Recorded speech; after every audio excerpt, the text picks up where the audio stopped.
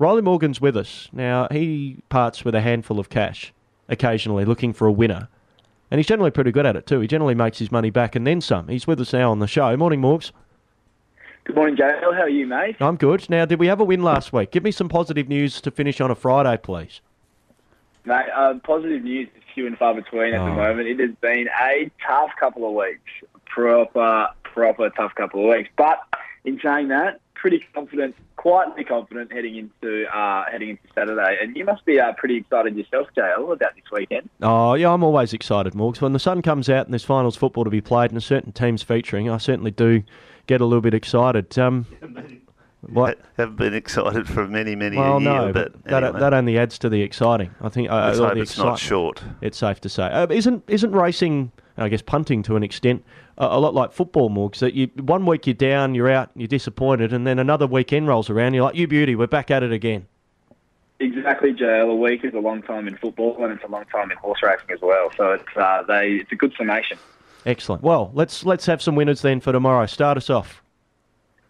Okay, beautiful. We'll kick off on the weekend. Race number 2 is where I head to for my first bet on the card. It's a 3-year-old event over the 1,000 metres, and there's a horse returning here that I really like. I've got plenty of time for this horse in Costa's Crown, and I thought both his recent trials were enormous, and he's coming back from his 2-year-old prep. Last time we saw him as a 3-year-old here, and although he is still a maiden, I thought that his runs last preparation when he was in work, they were all in listed races, in listed 2-year-old events. He was 3rd in the Perth Stakes, 4th in the Karrakatta Plate, and then 3rd in the WA size as well. And I just thought that sort of form really stacks up here. Paul Harvey jumping aboard him now, jumps off a last start winner that goes around here as well in Just Go. So he's obviously giving his horse a real good push, and it signals that there is some intent here from the stable. The winkers go on, and he looks a really proper horse, and is one I want to be following in this race, and he goes on top for me. Number 2, race 2, number 5, Costa's Crown.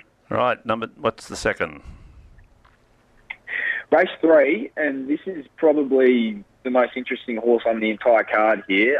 The horse is named horse number 8, Protege here, the favourite down the bottom. And this horse came out and won on debut, and that debut win was as impressive as they come. It was 4 lengths faster than all benchmark average over the distance and 5 lengths faster than maiden average there, and was really, really soft on the line. So I think this horse has a really serious motor, and that win's more than stacking up as a form reference as well. There've been a number of subsequent winners already from that race, and there was a couple yesterday at Northam as well that ran very well, having come through that form reference. And it is always a big step up going from a maiden to a 60 plus on a Saturday, but I think Holly Watson should be able to find the top again here, and with just the 52 kilos on his back, I think they're going to have some serious trouble running him down. Protege, number 8.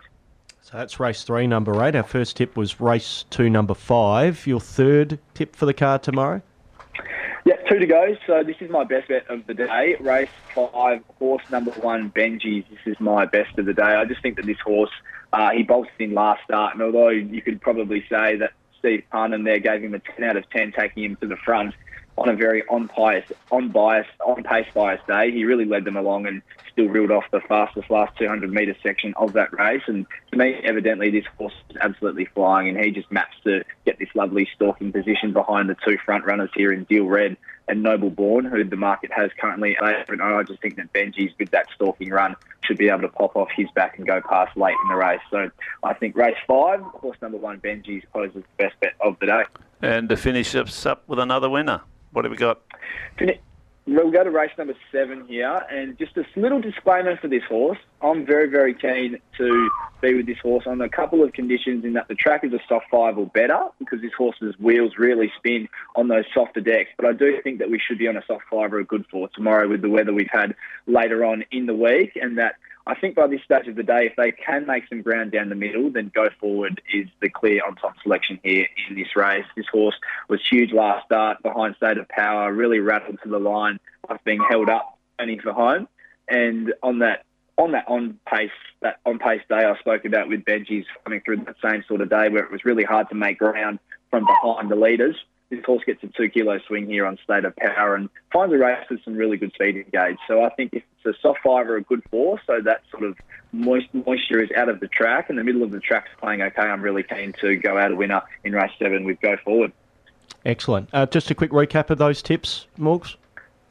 Race 2, number 5, Costa's Crown. Race 3, number 8, Protege. Best bet for me, race 5, number 1, Benji's. And we finish off in race 7, number 7, Go Forward.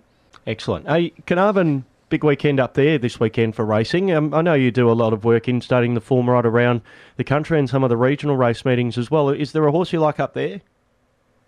The Carnarvon Cup this year is a very, very open field. It's always, these dirt cups are always really good fun and always great days out at the races. I'd love to get up to a couple of them moving forward at certain stages to really experience them in full. But the Carnarvon Cup on the weekend, there's one horse in that field I have plenty of time for who I think has got the right draw to be running a really good race, and that's Honorific is the name of the horse, and I think that horse should be going pretty close. All right. Now, you play Sunday. Reserves elimination final at Fremantle Oval. Surely a win there for the Mighty Lions? We do. We hope so. We came through last week. Obviously, we were pretty competitive against the best reserve side all year for 3 quarters, and then we fell away in the last quarter. So if we can sort of bring it together and play a consistent 4-quarter game on the weekend, I think we should be okay. Good luck, Morgs, and good luck with the tips. Thanks, JL. Good luck with you and the Sharks boys as well. I know you're very excited. Will not need any luck at all. It comes down to performance. Thank you, Morgs. Rylie Morgan with us here on Sport FM, former Claremont Tiger, now at Subi, and Tab Radio racing expert. Appreciate Tab Radio making him available to chat to us.